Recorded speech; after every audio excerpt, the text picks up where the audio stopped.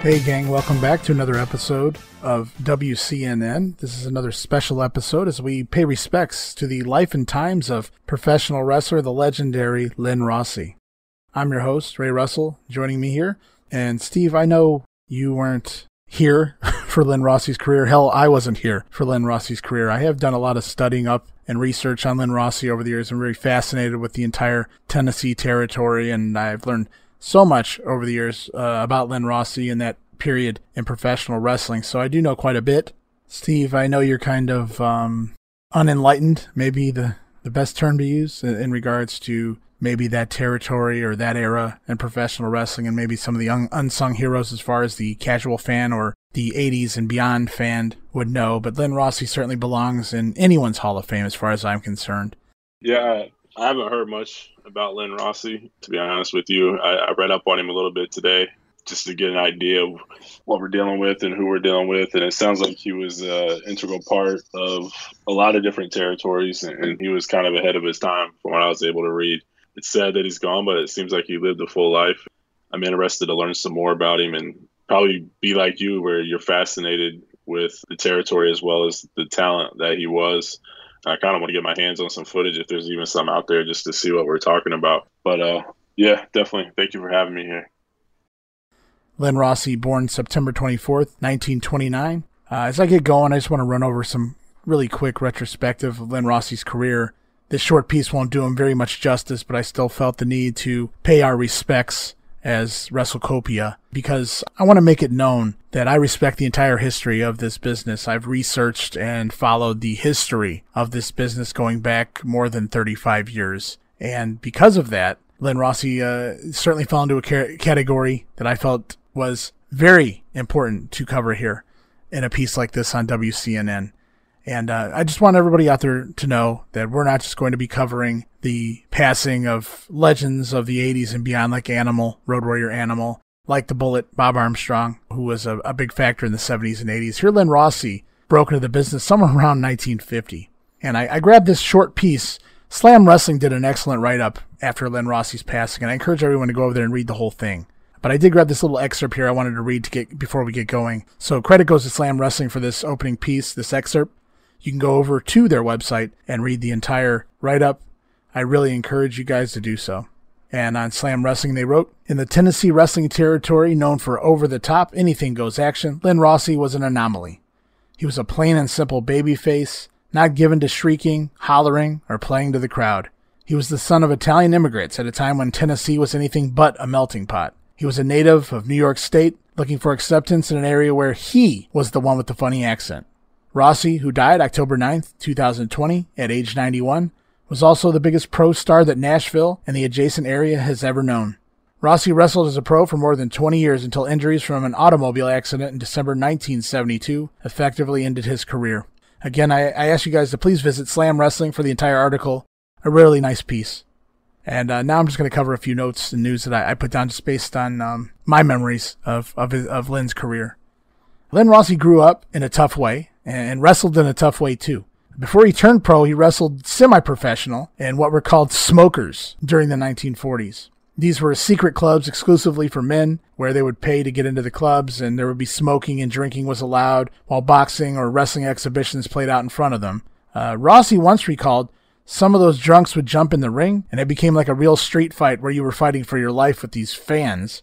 Afterwards, Rossi claimed people would throw coins in the ring, and the wrestlers would split whatever money they made for their matches.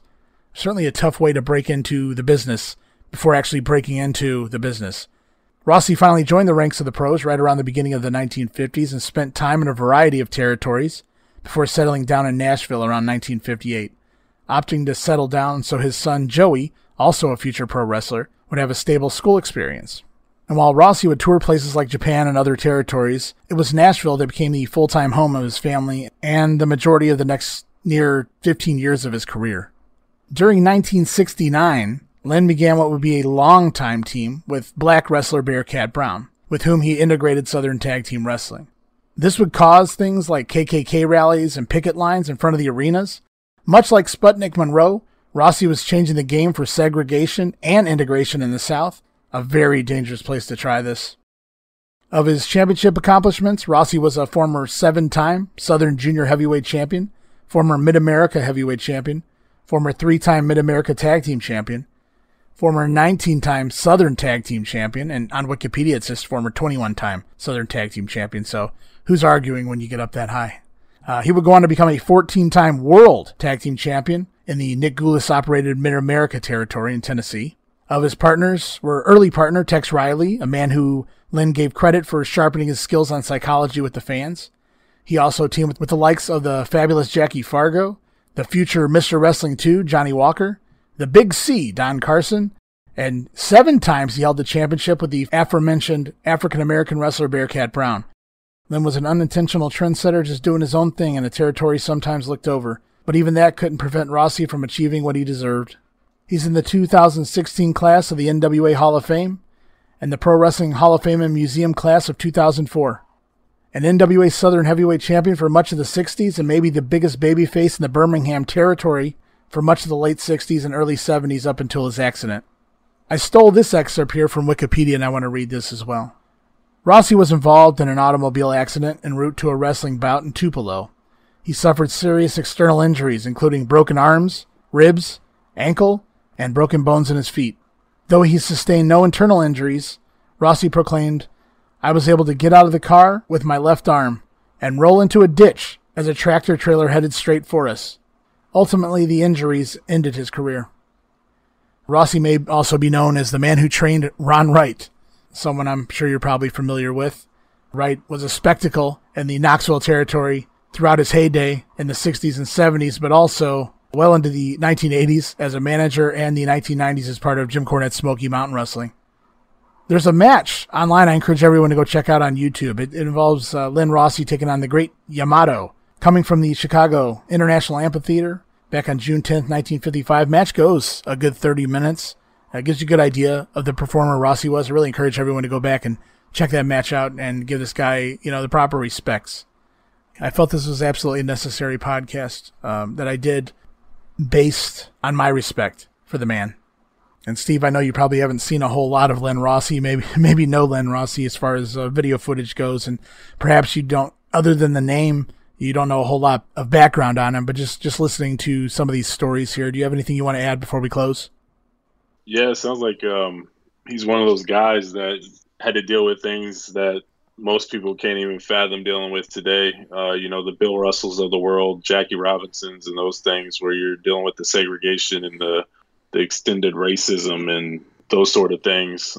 Sounds like he was just being himself, and he was fine with his partner, and he's strong enough of a man to deal with it, because some people just don't have that character to be able to take that on and be like, you know what, screw what everybody's saying, or screw whatever's going on around me. I'm going to do it because it's what's right. And very few people can sit down and say that they're willing to take on all that and do it. And it sounds like he was one of those trendsetters. Like you said, I don't know if it was your quote or if it was the Slam Wrestling piece where they was saying he did it like a man and unintentionally was a trendsetter just by doing his own thing. Sounds like a tremendous human being and a tremendous person. And it's 91 years is a long life, and it sounds like a full life. And if he's the one who trained Ron Wright, then I'm sure he's one hell of an entertainer. Sad that he's gone, but hopefully he's resting easy, and God bless him and his family. Well, I appreciate you chiming in, man. It means a lot to me, just being able to teach the world, maybe those who are listening that might not know who Lynn Rossi was. Lynn Rossi the man, Lynn Rossi the wrestler, just a few little tidbits on his career. And I encourage everyone to go out there and Google his name, look up everything you can on the man. Certainly a trendsetter, certainly a legend. And even though he was basically overlooked, like I said earlier, by many based on the territory in which he wrestled in for the majority of his career, he was highly touted by all the wrestlers and anyone he ever came in contact with. So R.I.P. Lynn Rossi. And thank you for your contribution to the sport of professional wrestling. And that about wraps it up here, Steve. So I really appreciate you joining me here for this quick one. And just wanted to pay my respects. And I appreciate you being here with me. Yeah, absolutely. Thank you for having me. And like you said, rest in peace, Lynn Rossi, and God bless you and your family. And thank you guys for listening to another edition of WCNN, a tribute to Lynn Rossi.